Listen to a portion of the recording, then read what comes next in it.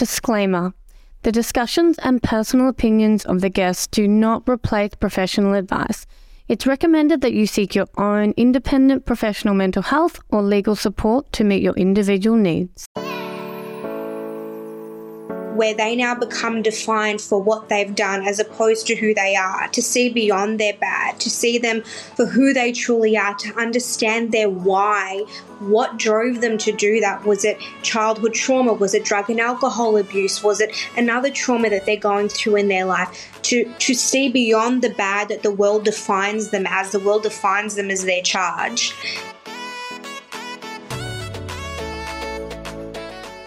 Join us in this captivating episode as we delve into Celine's extraordinary life and career as a criminal defense lawyer. From her role as a criminal defense lawyer to making waves on TikTok, Celine takes us behind the scenes of the courtroom drama and sheds light on her experiences representing some of Australia's most dangerous and notorious criminals. We unravel the intricacies of defending a criminal in court and discuss the pivotal role that psychologists play in the legal system. Learn about how criminal defense lawyers and psychologists work together to build a comprehensive profile of the accused. This involves considering psychological nuances that may provide context to the alleged actions, presenting a more holistic picture for legal consideration. In essence, the justice system recognises a holistic understanding of an accused person, involves legal perspectives and insights into the complex realm of human psychology. Welcome to Life in the Psych Lane, Celine. It is a privilege to have you on, so thank you for coming on. Oh, thank you for having me. I really appreciate it.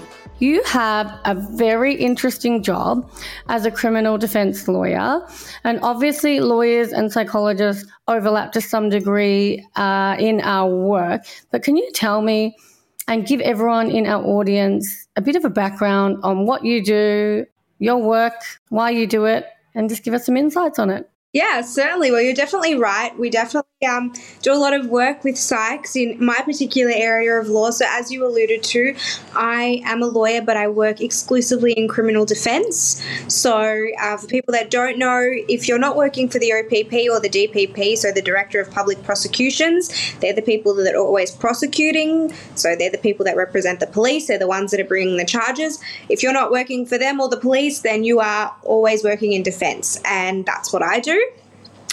So I have been in criminal defense law, not necessarily as a lawyer, but in criminal defense since 2013 when I started my law degree, and I've really been in it ever since. So I took a break in between. I didn't know if law was for me, so I went on a brief hiatus, and then I had a period where I thought, oh, do I love criminal law because I actually love it, or is it because it's the only area of law I've been exposed to?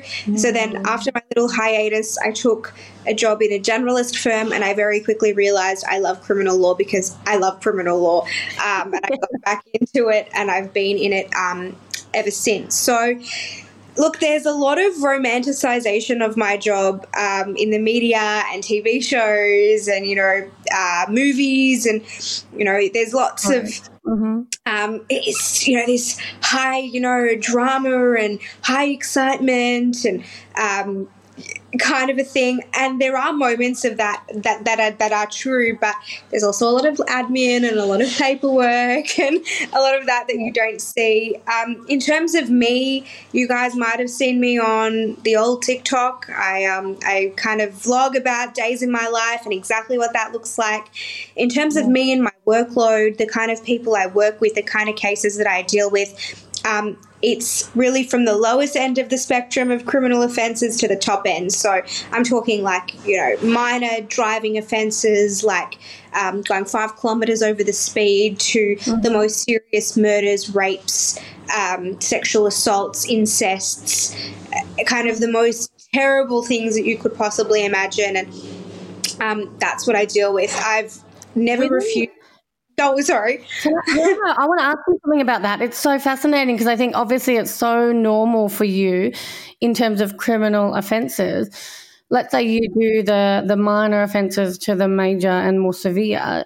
Do you get to kind of choose within that area of criminal offences, or does it kind of just be a little bit lucky bag kind of thing? I think it's definitely more like a mixed bag, but I'm really lucky where I am now. I have an extremely supportive boss, so I know if I said to my boss, I don't feel comfortable doing this, that it wouldn't be pressed on me or forced on me. I know that I'm lucky in that aspect of things, though, because I know it can be a pretty tumultuous industry where it's kind of like put up and shut up.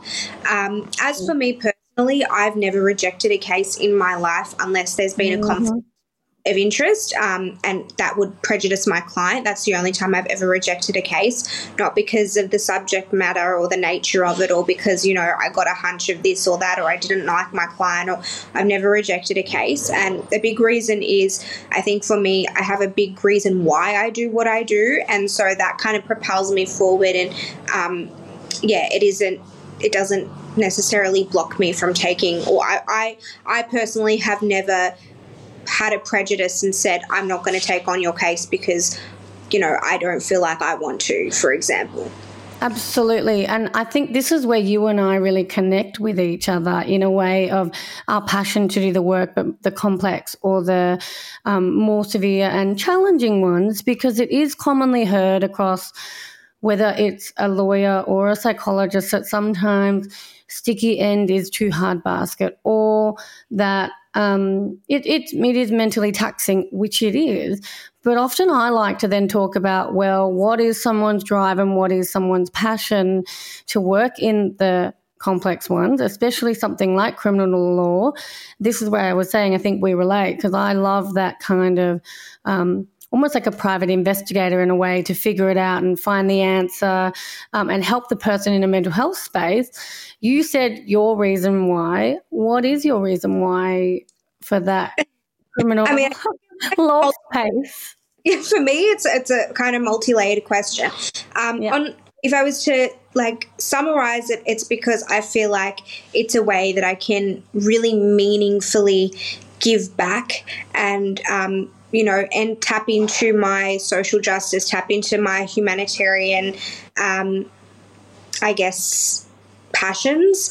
But to go deeper, me, Celine, I'm of the belief that no one wakes up in the morning and decides, hey, I'm going to go commit a crime, or hey, I'm going to go and be a terrible person today, or hey, I'm going to go destroy someone's life today. Sure, there is a small minority of people, and I would say no more than maybe 5 to 10% that are your sociopaths or your psychopaths or, your necromaniacs or your arsonists or that have these things that necessarily drive them to go out and commit a crime. But for the 90% or the 95%, which is the majority, there is a big reason why they do what they do. And what I see is society as a whole, the second someone is charged, the world around them condemns them, whether they're guilty or innocent. The second you're charged, you're condemned. And so to see beyond someone where they now become defined for what they've done as opposed to who they are, to see beyond their bad, to see them for who they truly are, to understand their why, what drove them to do that. Was it childhood trauma? Was it drug and alcohol abuse? Was it another trauma that they're going through in their life? To see beyond the bad that the world defines them as their charge. To see beyond that, to see them for who they are, to see the person, to understand the person, I think is actually a service. And that's a big reason why I do what I do. The second reason is I firmly believe that a human being's right to fair legal representation is a basic human right. And I've not just made that up, it's ingrained in the Universal Declaration of Human Rights that Australia is a signatory to. It's something that we colloquially accept as a society as a basic and fundamental human right. And no matter what you've done, the same way that access to, clean water, the same way that you've got access to not being a slave, the same way that you have access to life, liberty, and security of person, those values that align in the Universal Declaration of Human Rights, access to fair legal representation is right on the same level with them. So I also am in a position where I'm able to facilitate someone's basic human right, and that's their access to a fair and just legal system, a fair and just legal representation and trial if that's where we end up. So that's my why. Yes, Gosh, so eloquently said as well. I love it. I mean, I know this is what you do and what you're amazing at, but it makes sense, and it needs to be there. In our previous podcast, we talk about the forensic psychology space as well. But the hard part is that at the end of the day, if somebody has a criminal offense or some type of offending, the aim is to have a rehabilitated person and someone who could be functioning back in society and the community, which is where your role becomes so important, to have legal representation and advocate for them in a court space and a justice space. And it's quite funny, while you were talking, I was thinking about the time I'd work in forensic disability, and they were telling me the history of the secure facility. And so they used to have the secure facilities that were in a particular suburb in Fairfield, in that particular area, and they were all, I mean, look, any door was what? $10,000 and lots of money to spend. It's a very, very secure facility. When then the community found out that that was located in their area. And it's still there. It's still there. Still there. Yeah. And it was then, because when I was working there, it was when it had all the wire fences, barrels over and things, and the statistics of, let's say, an escape was still quite low. They didn't necessarily change, but the protection wasn't to keep the prisoners in, say, it was to give peace of mind to the community around them, right? And I guess it's the risk that, they're there in that area.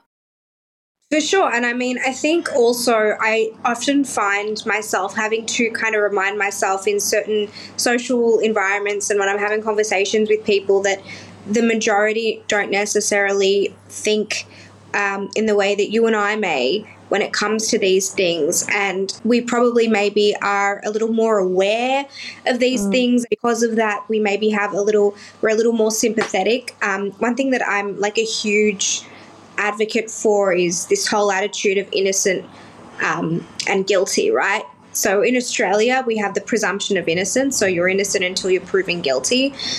But what I find time and time again is the second that you are charged, you are condemned by the community around you.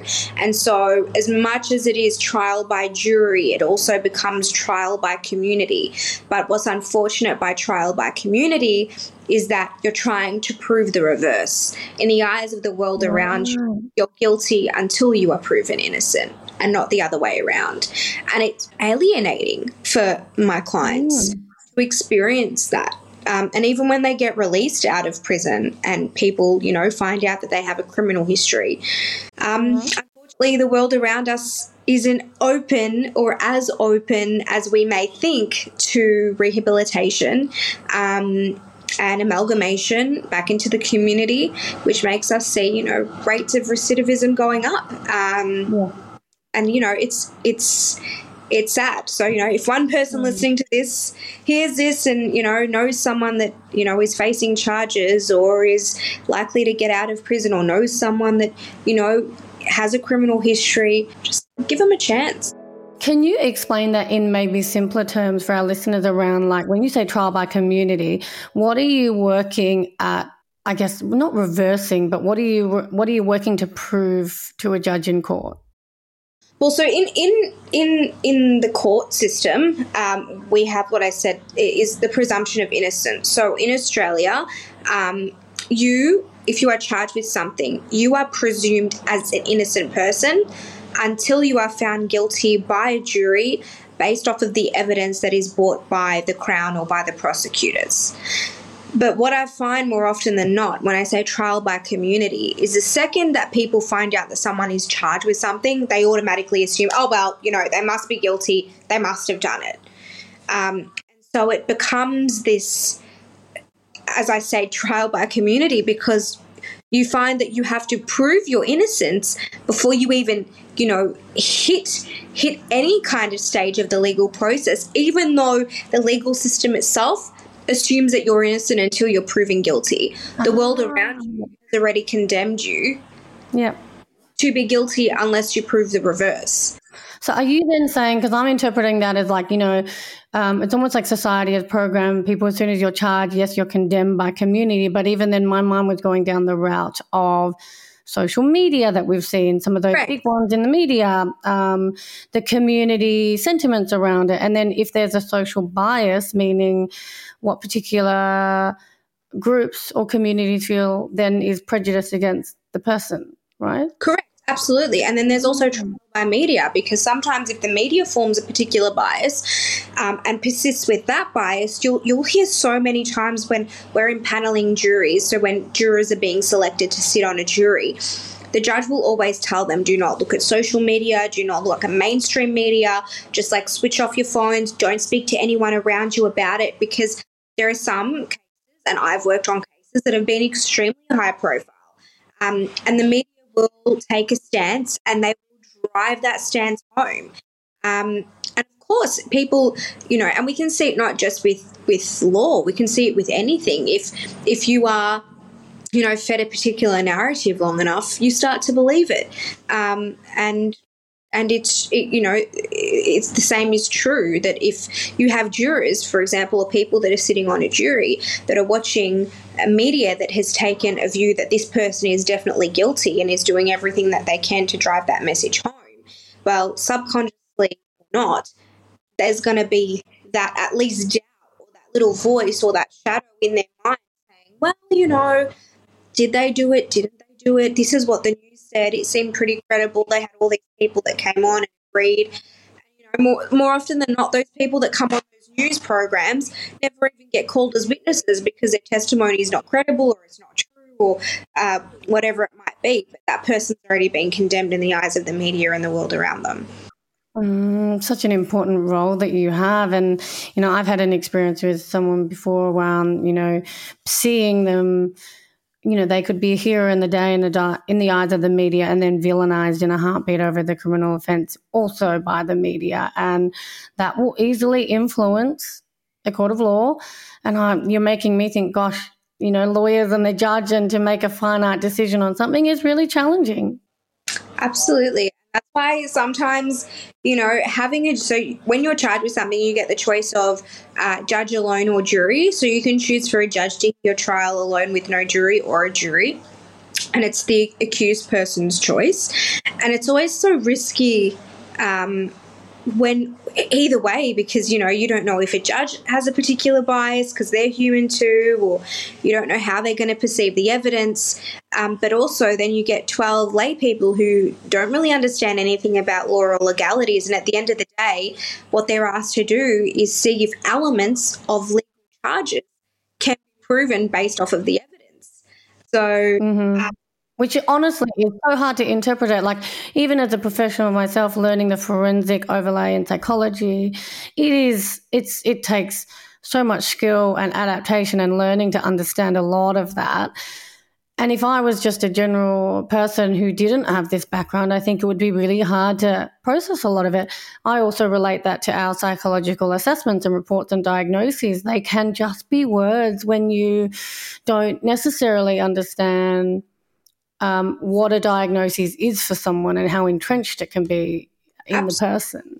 Oh, without a doubt. And I completely appreciate that. So forensic psychs play a huge role in our profession, especially when it comes to plea submissions and sentencing, because people's mental impairments or mental health issues become a really big consideration in terms of sentencing, and they're what we refer to as mitigating factors. So they mitigate a sentence, they mitigate the severity of a sentence by virtue of how strongly affected someone's mental health issues may be.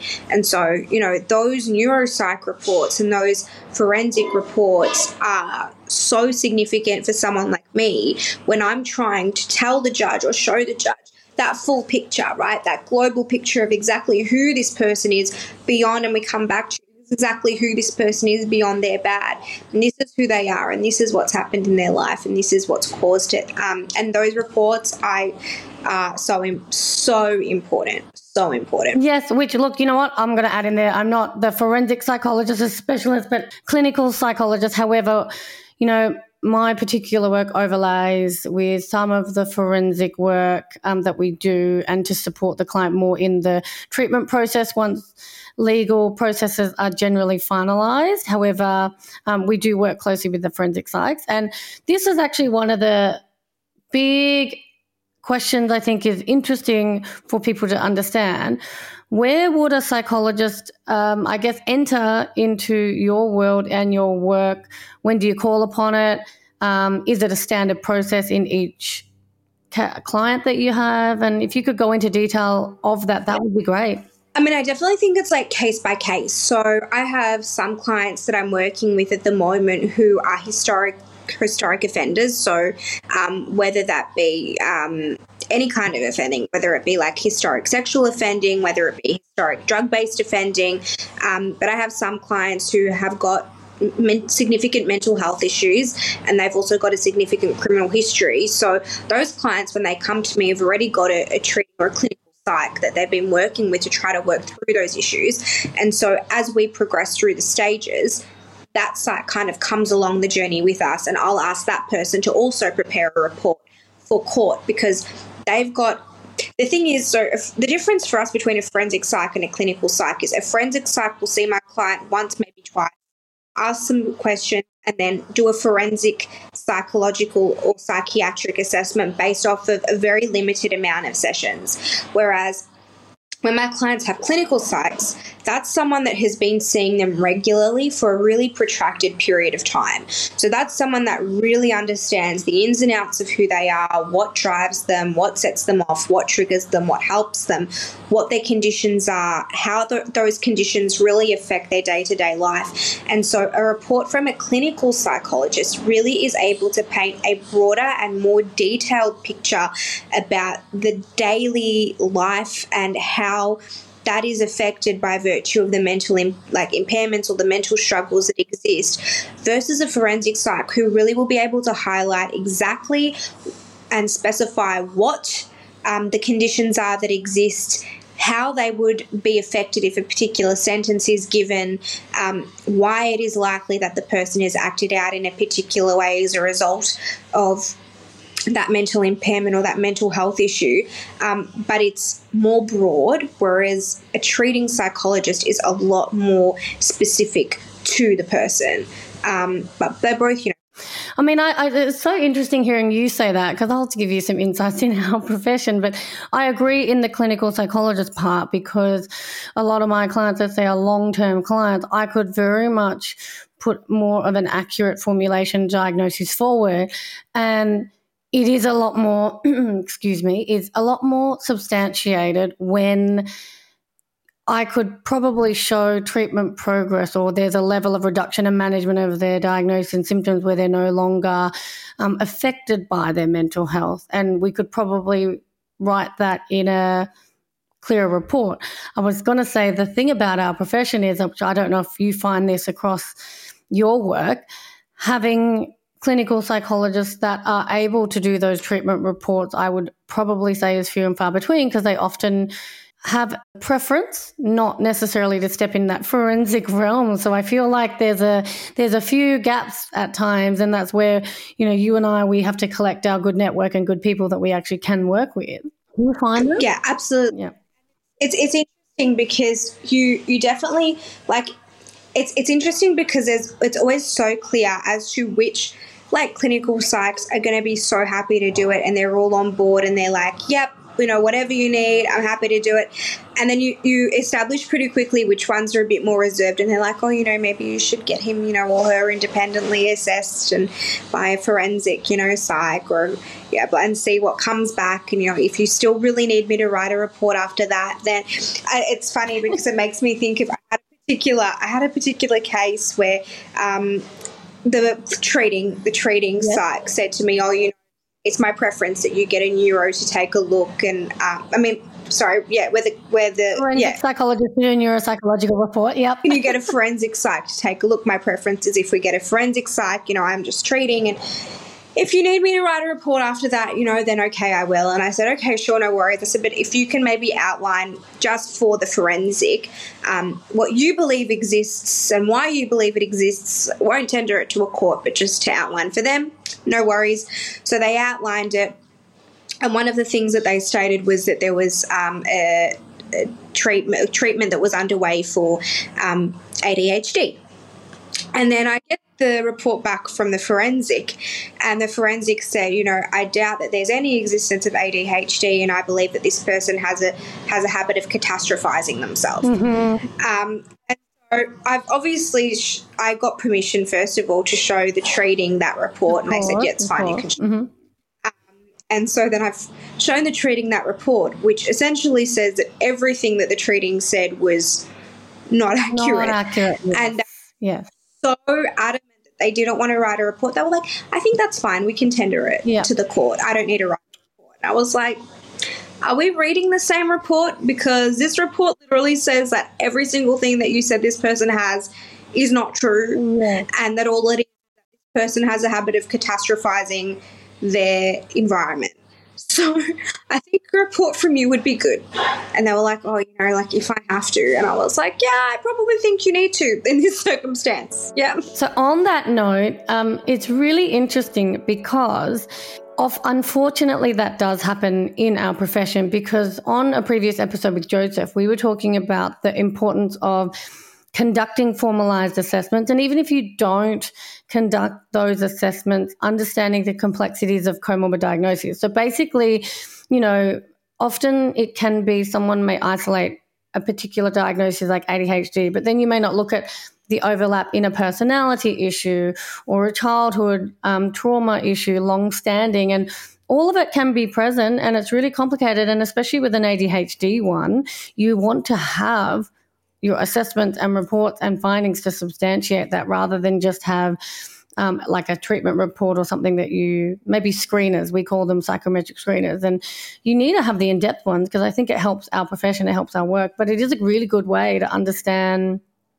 your client better. As you're saying, it's then affecting your work as well. That's really interesting.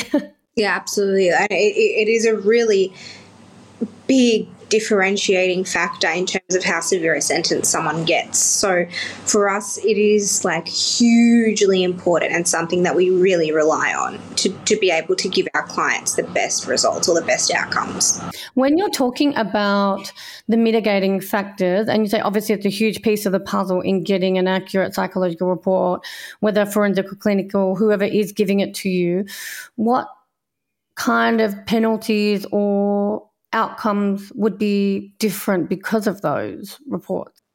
Well, for example, if you have someone that has a severe addiction and a severe drug or alcohol problem, and the reason why, they engaged in this behaviour was as a result of a severely drug-induced state of psychosis, that they weren't consciously aware of what they were doing. And then we have the reports that back up to say, yes, this person was suffering severe hallucinations, and that they were not consciously aware at any stage of what they were doing at the time of the offending. Maybe it's not enough to satisfy a mental impairment defense because you cannot be in a state of drug-induced psychosis. Your psychosis can't be drug-induced in order. That's one of the lines that you need to cross for mental impairment. But it still mitigates their moral culpability because they weren't consciously aware of what they were actually doing. So it comes back to intent.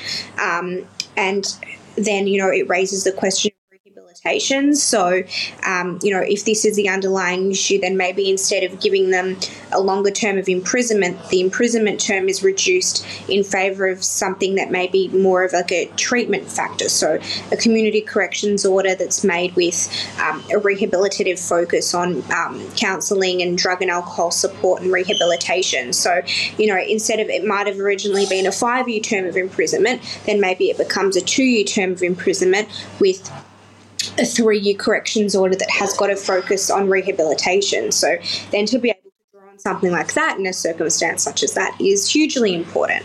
And then other mitigating factors that we really come back to a lot of childhood. What we see, and you would see, is that someone's childhood really, really impacts and affects who they become as an adult. And really, we see is such an underpinning for a lot of the offending. So, for example, there's a case that we often refer to called Bug Me, which comes back to moral culpability. And it says if someone grew up in an environment where a particular behaviour was accepted as normal, even though it is not, then someone's moral culpability in that circumstance is reduced because they grew up in an environment believing that that behaviour was acceptable. So that can be drug use, alcohol abuse, violence, whatever it might be. If they grew up in, that was accepted behaviour, that then invokes what we refer to as Bug Me principles. In terms of mental health, and mitigation of sentence in terms of mental health, we as lawyers refer to a case known as verdens, and we will refer to what's known as verden limbs. And the limbs essentially establish how sentence can be mitigated and in what way sentence can be mitigated where significant mental health issues exist. So those, just some of the small ways where we see the world interact. That's so interesting because, even as we speak, I can hear this is where the legal side needs to happen in court and what you're presenting about your client. And then for me, I can hear when you're talking about even moral culpability in childhood, it's the amount of times it's always a survival state. It's always whether they were groomed in a sexual abuse space and then they then exhibited sexualized behaviors themselves. Whether there was extreme parental neglect and stealing on crime just to eat and feed themselves. It's often so much of that is the ins and outs of the nitty-gritty that people may not necessarily know. And in both of our professions, I always say it is a privilege that we do get to do a deep dive into our clients' lives so that we can better understand them and then advocate and explain or help them, treat them, rehabilitate too. So it's really interesting hearing you talk about it. I couldn't agree more. Absolutely. I have a question around the high pace of your job and the context of it all. How do you manage it all in a mental health space? Do you feel like sometimes you can be a little bit more affected or overly invested, or do you think you actually manage and balance it all quite well? And I'm just curious where that your own mental health comes into play to manage it all. For sure. Look, no 2 days are ever the same. So, and you never know what a day is going to bring. I definitely think there are certain days that take a toll on your mental health more than others. And for me, it's not so much to do with the content and the nature of what I'm seeing anymore. Certainly when I was younger in my career, there were lots of things that I felt quite triggering and I would have, responses to. But I think as I've grown, and I know this may sound terrible, but I almost have like this just shut off where I kind of just detach and I emotionally detach from my cases. So I'm not emotionally invested, I'm not emotionally involved, and I'm just seeing everything objectively. In terms of when I'm looking at gory and gruesome things, or I'm, reading statements about how someone was, kidnapped and then persistently raped, or if I'm looking at, pictures of dead bodies of babies and things, there comes a point where you just have to emotionally detach, or I probably would end up in a mental institution myself.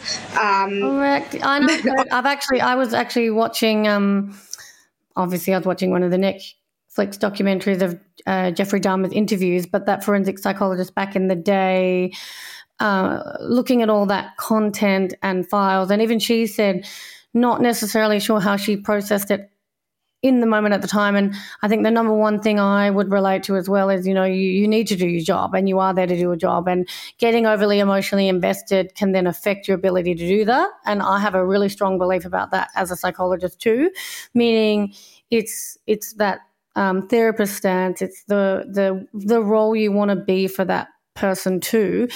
But do you find that maybe then you either take time to process it later, or it's something that when you're on your own, you work to kind of let it be past? Is there anything like that for you?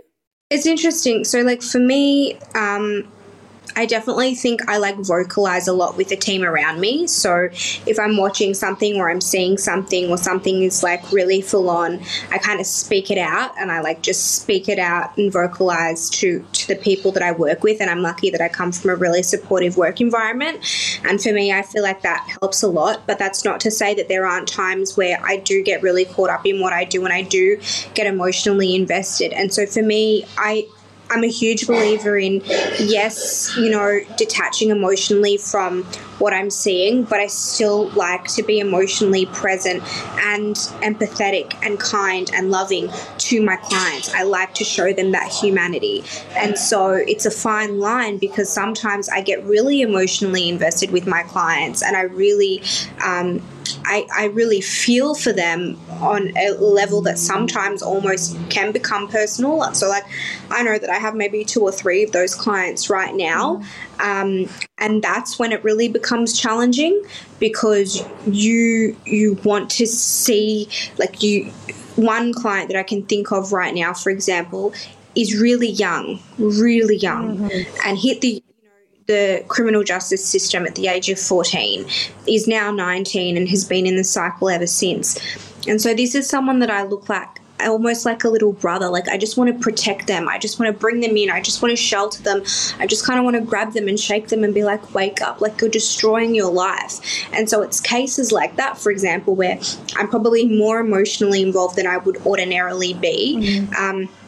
But it's something that sways from the norm. It's given his age and his impressionability and just the terrible cycle that he's now finding himself in. And cases like that, I definitely find myself more emotionally invested. But for the most part, I keep it loving and empathetic and kind, but I also keep it professional, and there's that line.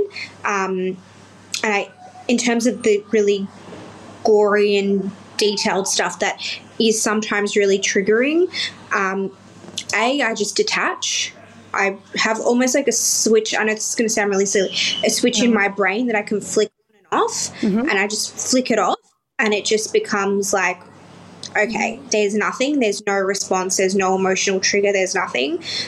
But then sometimes it's just a matter for me of just speaking it out to my colleagues and just having conversations with them about what I've seen. And I really like that. I mean, number one, your support network, and no, we don't do any of our professions alone and as one person. There's always a support network and supervision around you, which is really nice that you have that. And I almost hear that from you as like a self-awareness and reflection in the space of knowing that you can switch it on and off in something that you probably know is challenging to see. And it's like, you just, in some ways you can cope ahead of time as well. Like, you know it's not going to be pleasant, and then still show the client that empathic kind of stance, which is a really nice thing.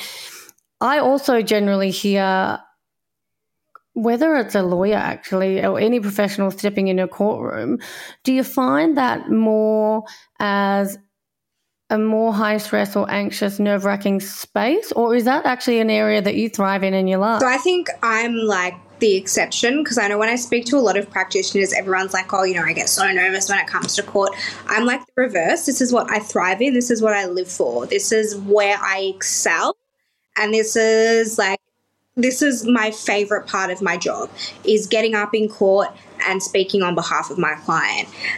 For me, is the reason why I do what I do. If that part of the job got cut out of it, I would quit immediately. Yes. So I'm sorry. I'll let you go. I feel like I was clapping because I'm like, I feel exactly what you're saying, because it's almost one and the same for me. You're reminding me, because I have a background as a swimmer, and one of my incredible coaches along the way said to me, the bigger the stage, the better you perform. And I'm a very similar one. I love, like, the bigger the stage, it's almost like something I want to overcome, and I want to be able to articulate or get things right. And it is exciting in a way, because those times and those moments, they're not replicated easily. It's you're going to have to grab them and go with it. So I'd love to hear your experience about it all. Absolutely. So, like, I'm a big believer that you don't grow out of comfortability. So I'm always trying to push my boundaries and I'm always trying to challenge myself. And so for me, that initially looked like there are obviously different kinds of court appearances that you can do. So the simplest is a mention. It's where you just kind of tell the court exactly what's going on with the matter and how it's likely to progress. So it's pretty simple. You just get up and you say, Your Honour, we're seeking a date for an adjournment, or we're seeking a date for a plea, or this is what's happening. And it's like the simplest kind of court appearance. That's like, that for me is like, whatever. Then the next thing that I taught myself to do, and that was like right off the bat, I started doing it pretty much as soon as I got admitted as a lawyer, is a plea. So it's where you essentially tell the court exactly about your client, about the offending, their personal circumstances, and why a court should sentence in a particular way or not sentence in a particular way, and then a judge or a magistrate will sentence them. That's a plea. And so I started doing those straight off the bat. Pretty quickly in the Magistrates Court division. The next thing to teach myself, which was a little more challenging, was in the same breath, we also do something called a sentence indication. So a sentence indication is almost like a plea, but instead of being sentenced at the end, the judge or the magistrate tells you, if you enter a plea of guilty, I indicate that I would sentence you to X, and that's generally happens if there are certain charges that are in dispute. But then the next step up for me was to start doing my own bail applications, because before that I would be getting barristers to do those. And so what I did was I sat and I watched a whole heap of them, and I would make notes and I would write down what cases people were referencing and what people were saying. And I had like this whole document of like nearly like 10,000 words that I'd like amassed. And I was like, okay, I'm ready. And then I started doing my own bail applications. I'll never forget my first one. I thought I was going to like shit my pants. But and I was terrified. Normal. I love it. Yeah. Tell us how you went. I moved forward and I did that. And so then I thought, okay, I want to challenge myself again. So as of now, I've now started doing my own county court appearances as well. So we've got magistrates, county and Supreme Courts. So county courts and Supreme Courts hear the more serious offences. So really anything that's not a murder but is still extremely serious is really heard in the county court. And so I've started doing everything, all my own appearances in the county court except for trials. So I'm doing pleas, sentence indications, and appeals, county court appeals as well, all on my own, no barristers. And so those are, and it's not usual for lawyers to do that. You definitely get some, and those are the ones like me who love the advocacy and thrive off the advocacy. But generally, practitioners reserve those kinds of appearances for barristers. And so, yeah, that's something that I've really challenged myself to do, and it pushes me in all the right ways, because I love the going to court and I love the speaking in court and I love the advocacy side of my job.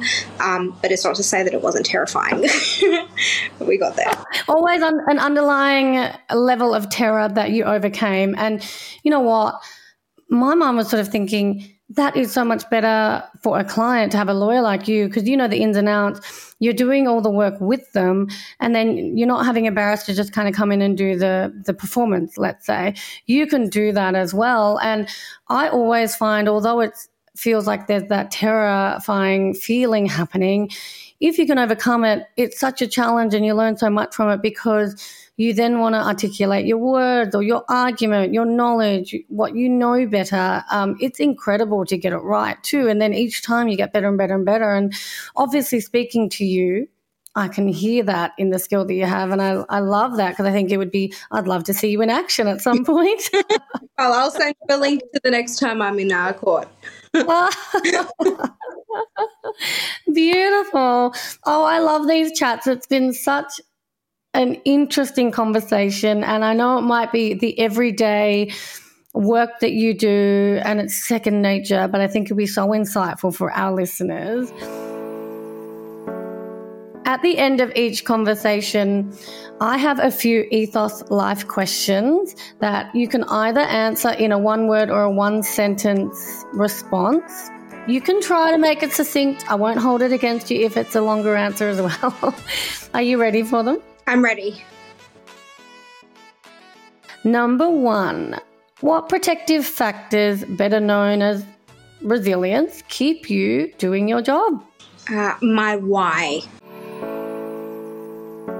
What is one mental health practice that you do to keep yourself grounded in court? Going and watching a nice piece of theatre. Do you do that before or? It depends. If I'm feeling like really anxious or overwhelmed, or I know I've got a big week coming, I'll make sure I book in like a theatre show or something at the end of the week, because I know that's something that is a big form of escapism for me, as well as something that brings me joy and is something that grounds me back into happiness and joy, and just like helps like alleviate the tension that's in me. For sure. Totally. I'd agree with you. I love that. They're absolutely amazing. It is a bit of a feel-good kind of thing to do. What is the most challenging mental health issue that you've faced while being a criminal defence lawyer? I would say PTSD for myself. I think that there's sometimes lots of things that I see that are triggering from my own personal life, and just brings up, past traumas. So, PTSD for sure. Wow. Yep. That makes sense because, the PTSD side also then I would imagine managing that slippery slope of vicarious trauma for things that you see, because you're very much in the thick of it all. Yeah, absolutely. And so it becomes, you need to kind of, for me now, I'm consciously aware when I find something triggering, and so then I just take a moment to breathe and ground myself and stop myself from like reliving that cycle. Otherwise, you run the risk of just like spiraling. It's not actually a part of the question, but the thing is, whether it's a mental health issue or not, when you see things and when you're viewing that kind of content, the mind and the brain has a funny way of processing things, because whether it's, let's say it's not even attached to PTSD or anxiety, if some information in your day remains unprocessed, it can be processed in the dream space. And I would even vouch myself, I'm a very, very heavy sleeper, and I may have just had a stock standard general normal day, but if something it's still in my mind that I'm trying to figure out, I can just get a strange kind of resemblance of it in my dreams, and it does tend to happen whether you're conscious of it or not. Well, it's interesting that you said not too long ago I a case come into me during the day of an aggravated home invasion, and I must have it didn't affect me at all. I just looked at it and I was like, okay, well, here we go. I read the details and I was like, all right, I'm moving forward. But that night, my husband was downstairs and he had the TV on full blast, and he was watching TV and I fell asleep upstairs. And there was a particular part in the movie or the show or whatever he was watching where there's like a war scene, and there was like lots of screaming and fighting and like noises of guns and things. And I woke up in an actual panic attack thinking that my house was getting broken into and that's what was happening.